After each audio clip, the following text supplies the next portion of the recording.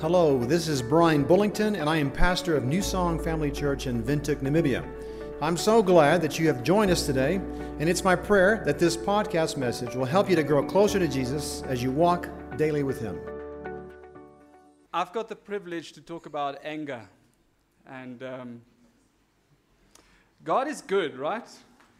When you preach about something, you always have an experience about that something that you can share. But different to most of the times, most of the times I preach on something, I get tempted to do something. I very seldomly have an experience of somebody else doing something that gives me more insight into the sermon. On Friday, I had an intervention with a group of people. And there was one gentleman that gave me so much insight that I'll be always grateful to him. We were talking about forgiveness, and when I was done, he put up his hand and he said to me, "So Ziggy, what if I don't want to forgive?" And I thought, oh, this is going to be interesting. We had a chat about that. And then he said what he did not want to forgive, and that was a shock to the core of me. He said, "You white guys, right? You don't deserve to be forgiven because you have never repented and you are still hurting us." And I was, okay.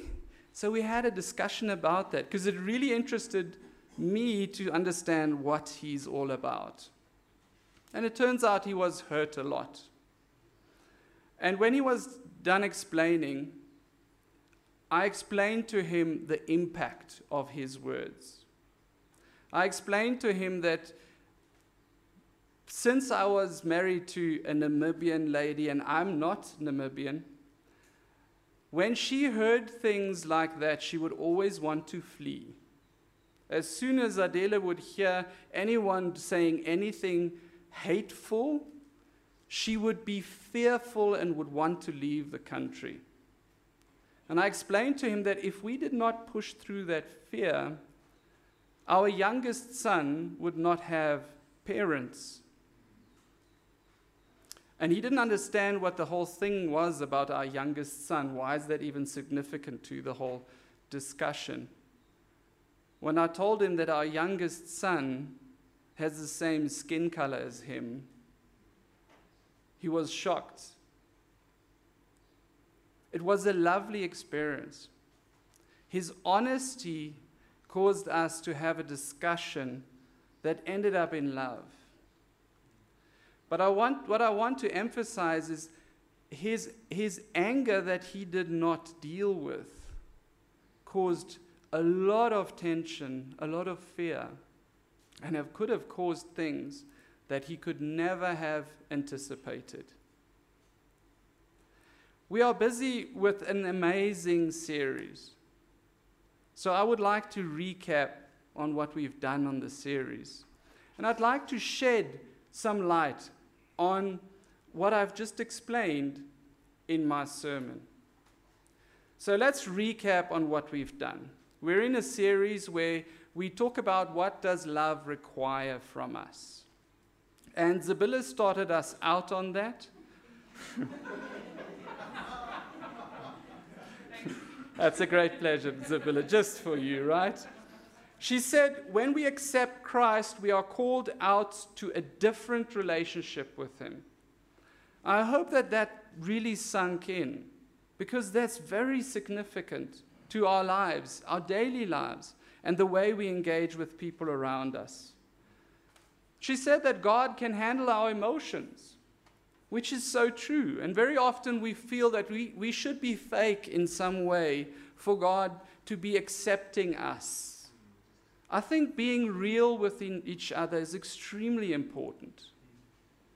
Humility is not thinking less of yourself, but thinking of yourself less. She said, she quoted C.S. Lewis, right? Always C.S. Lewis, always. And I think we often forget how significant that is with our anger. And I'll try and highlight that a little bit later. She said, you have as much time as you want to use. I just put that in because I thought that was a great quote. I don't know what to do with that one. There you go. And then she also stated that as Jesus loved us, we should love each other. We need to be purposeful. And I think that being purposeful is very significant. Being purposeful in loving each other, not only hope it might happen, but being purposeful in loving that other person. After Zabilla, Rico had a go at it. And Rico said, everything we achieve comes from God via the Holy Spirit. And I think that's something we often forget. We think we need to deal with our anger, with all these things that are going on within ourselves on our own. You're not alone. God has given you a comforter. He's given you the best counselor you could ever have. He's living within you if you accept Christ as your Lord and Savior. Then Rico said something very significant. He said, culture adjusts to the common sin to make it acceptable. And this had me thinking a lot about things that I start to accept as just normal and okay, which should never have been normal and okay. It's very easy to jump to the whole thing about people not being able to say whether they're male or female and that kind of thing, because that is so far away, right? But how about the way we deal with each other? How about the way you deal with somebody that is begging at your door? Does society say chasing that person away is okay? How do we deal with those kind of things? Then Rico said something which I'll refer back to frequently today. He said, mercy is not receiving what we deserve. And I so loved the last song we sung, where our sin is so great, but God's mercy is good enough, is great enough to deal with that.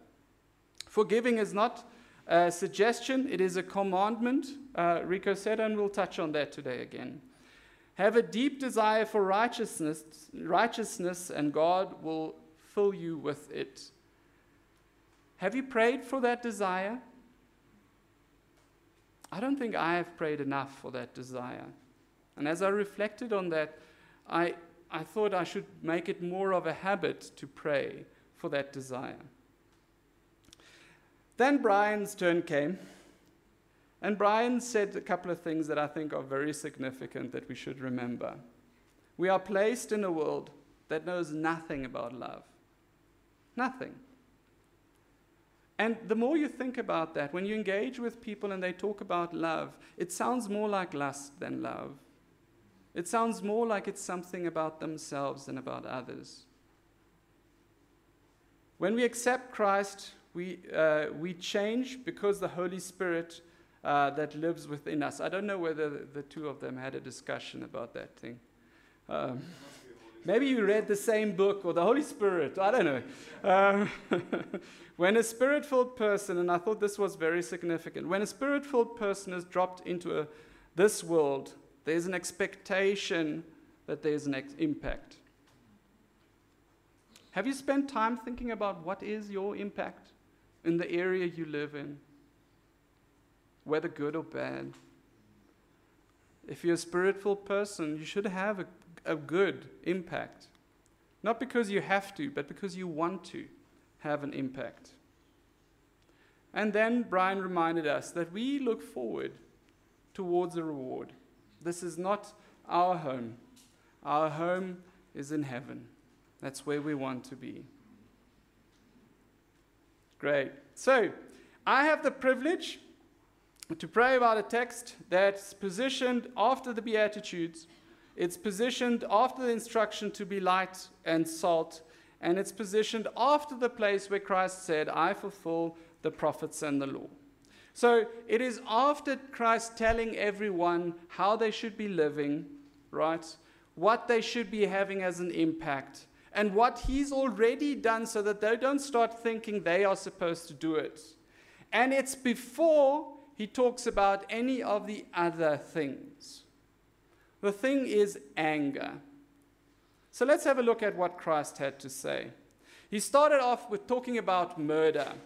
A murder is something we intend to do. We decide to kill somebody, right? It is with intent, and that gets judgment. He's very clear about that. But then he carries on and he says, I say the following. He says that being angry without cause is also going to have the same judgment as the murder. Same word used there. And you see, anger very often doesn't need a cause. Anger often has an irrational cause.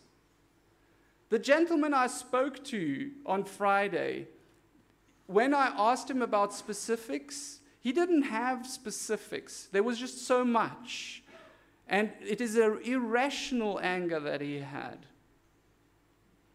Then anger goes forward and it causes us to insult people.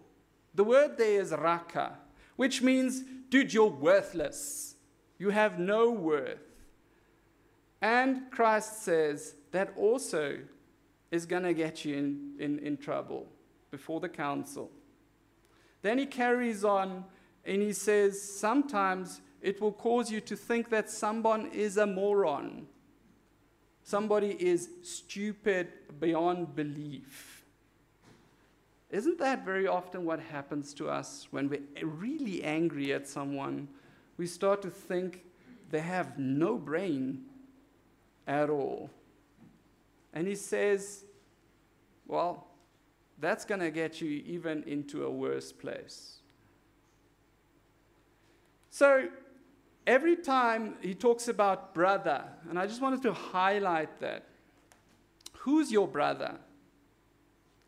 When Christ was asked that question, he told the story about the Good Samaritan, right? He purposely spoke about a person that the crowd that was there would feel is inferior, not on their level, not to be connected with.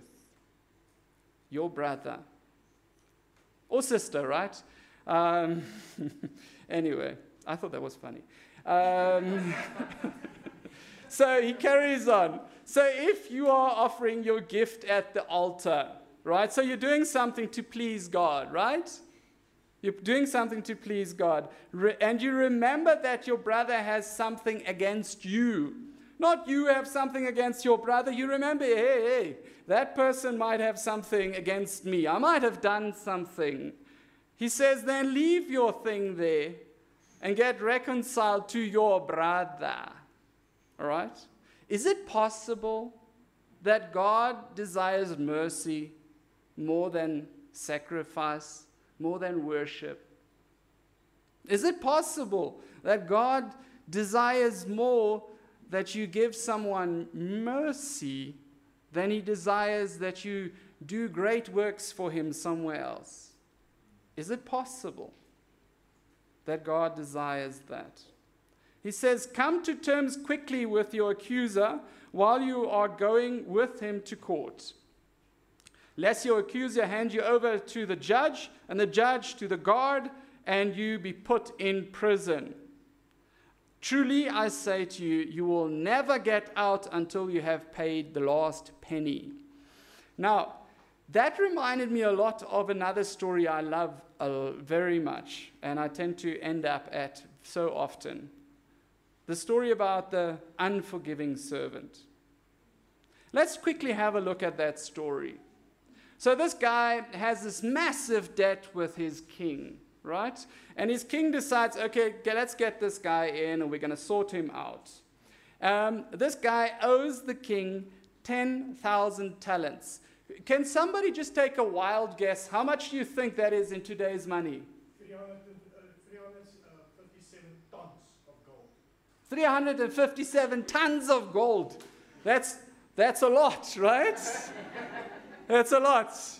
Okay. So that is even better than what I had up. Well done. Okay, then he carries on. So he lets him go. The king says, hey, that 357 tons of gold you don't need, that's a lot, right? They don't need to pay that. And he tells him you can go. And then he meets a guy that owes him 100 denarii. Do you know how much that is? That is about $40,000 Namibian. 40,000 Namibian dollars. All right, great. That deserves a round of applause, right? Yo, that's well done, well done. So one talent is about 6,000 denarii, right? One talent. So I made a different calculation. So I went and I worked out. So they say 1 denarii is about a basic laborer's day fee, right? So if we take it to today's money, and we say the basic fee for 1 day is $200, right? Then you would say that the guy that owed him something owed him 20,000. So I'm out 20,000. What is 20,000 amongst friends, right?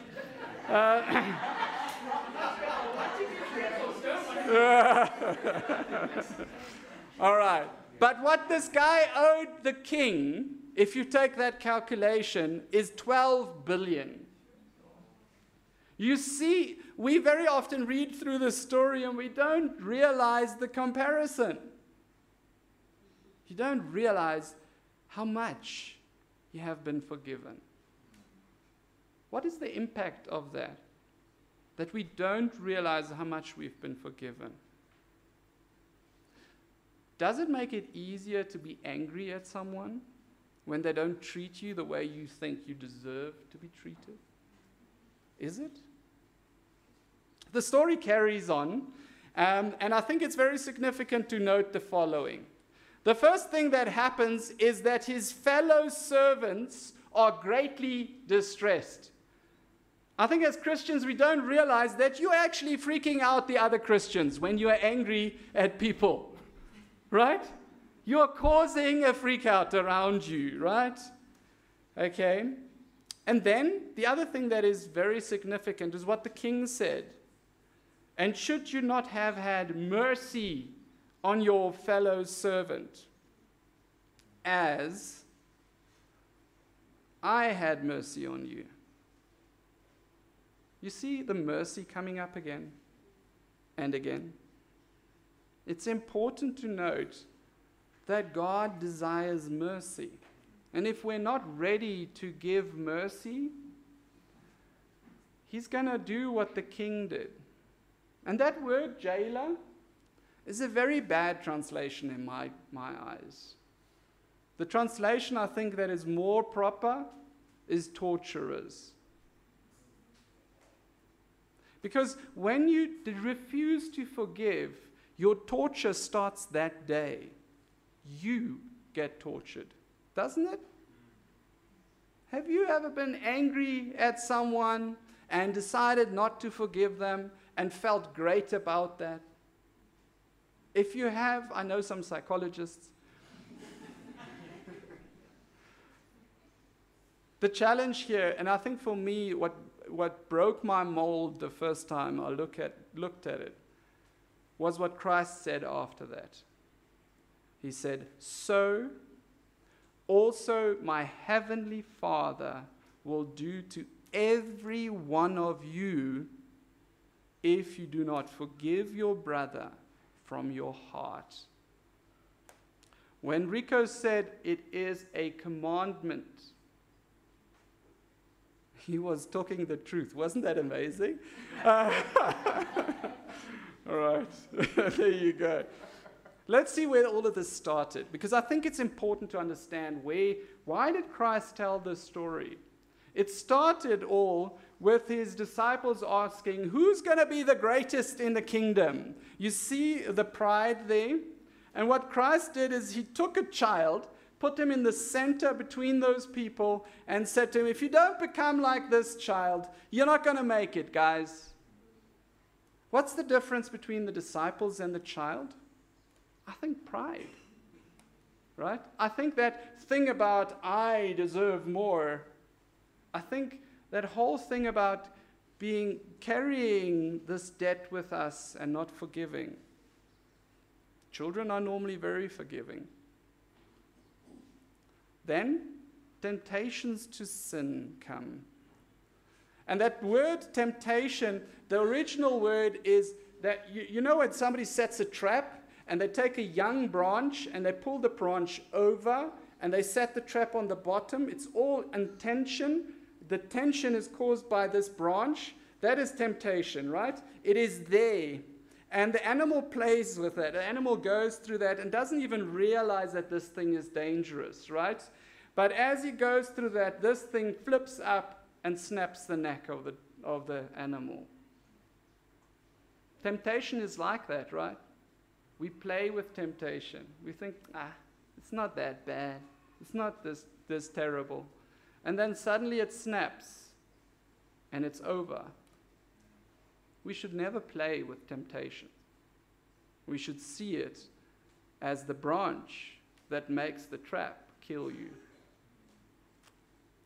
Then he talks about the parable of the lost sheep. And he says, hey, if somebody's lost, it's like a guy that has got 100 sheep. One gets lost, he leaves the 99 and goes and finds that one. And Christ told this story because he wanted to emphasize how important that one is, that lost sheep, that person that is your brother that you might not think is your brother. Is there anyone in this room that knows who Christ will save at the end? No, you don't. Right? That Muslim that you are engaging with might be saved. He's your brother, guys. That arrogant person that just makes your life hell might be saved. He's your brother. Or she. Sometimes it's a she. She's also your brother. Okay. Okay. Then Christ carries on. And he tells this whole principle to his disciples. If your brother sins against you, go and tell him his faults between you and him alone.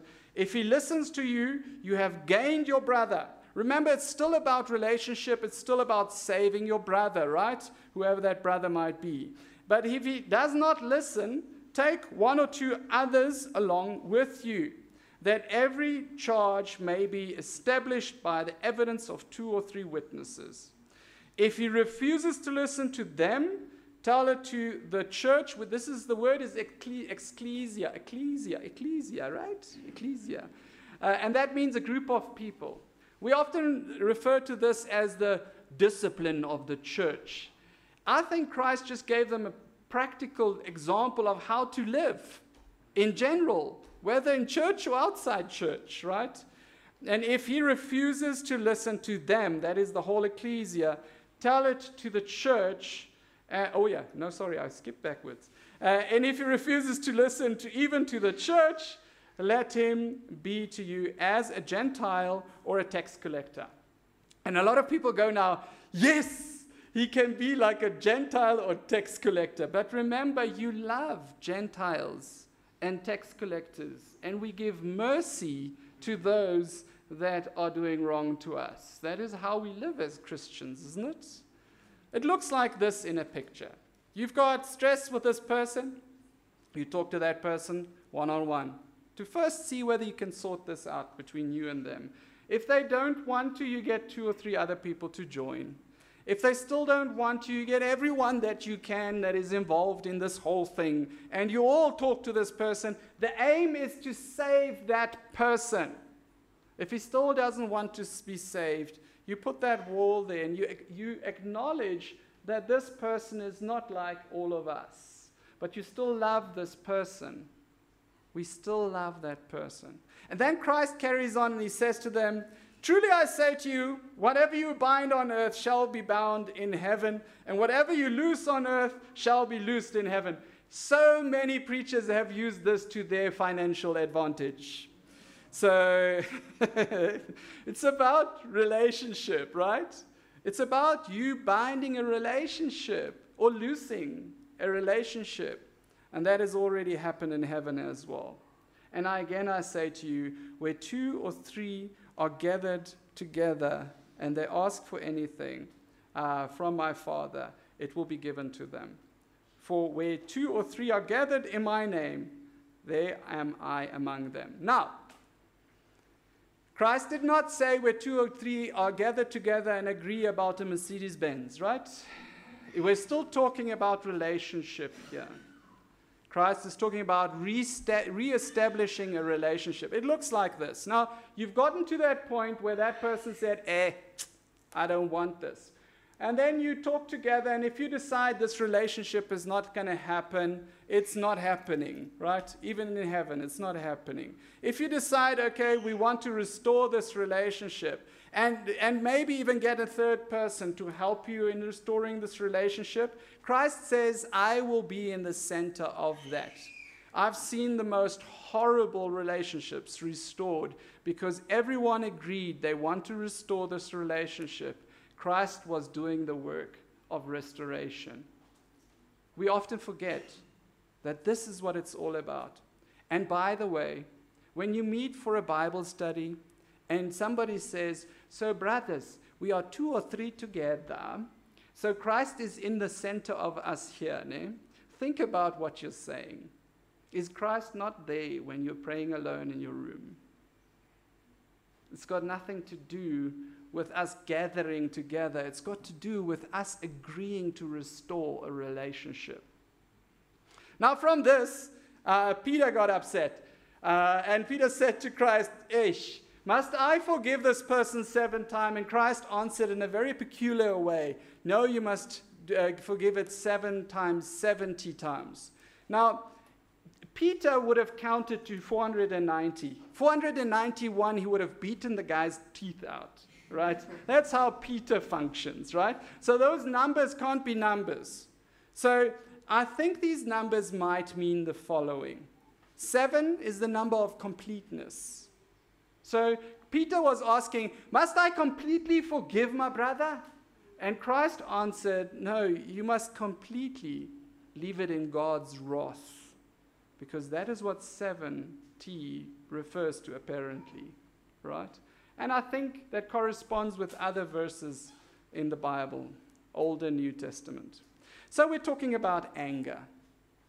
So what does anger do, right? Anger prevents you from giving mercy. Christ was asked twice about things. So that first verse that I've got up there, Matthew 9, verse 13, the context is he had just called Matthew, the tax collector, to be a disciple. He's now eating with all these sinners, and the church people look at that and say, is this okay? The pastor is sitting with the prostitutes and the people that are doing dodgy things here. And Christ said, God prefers mercy, right? He prefers mercy. Okay.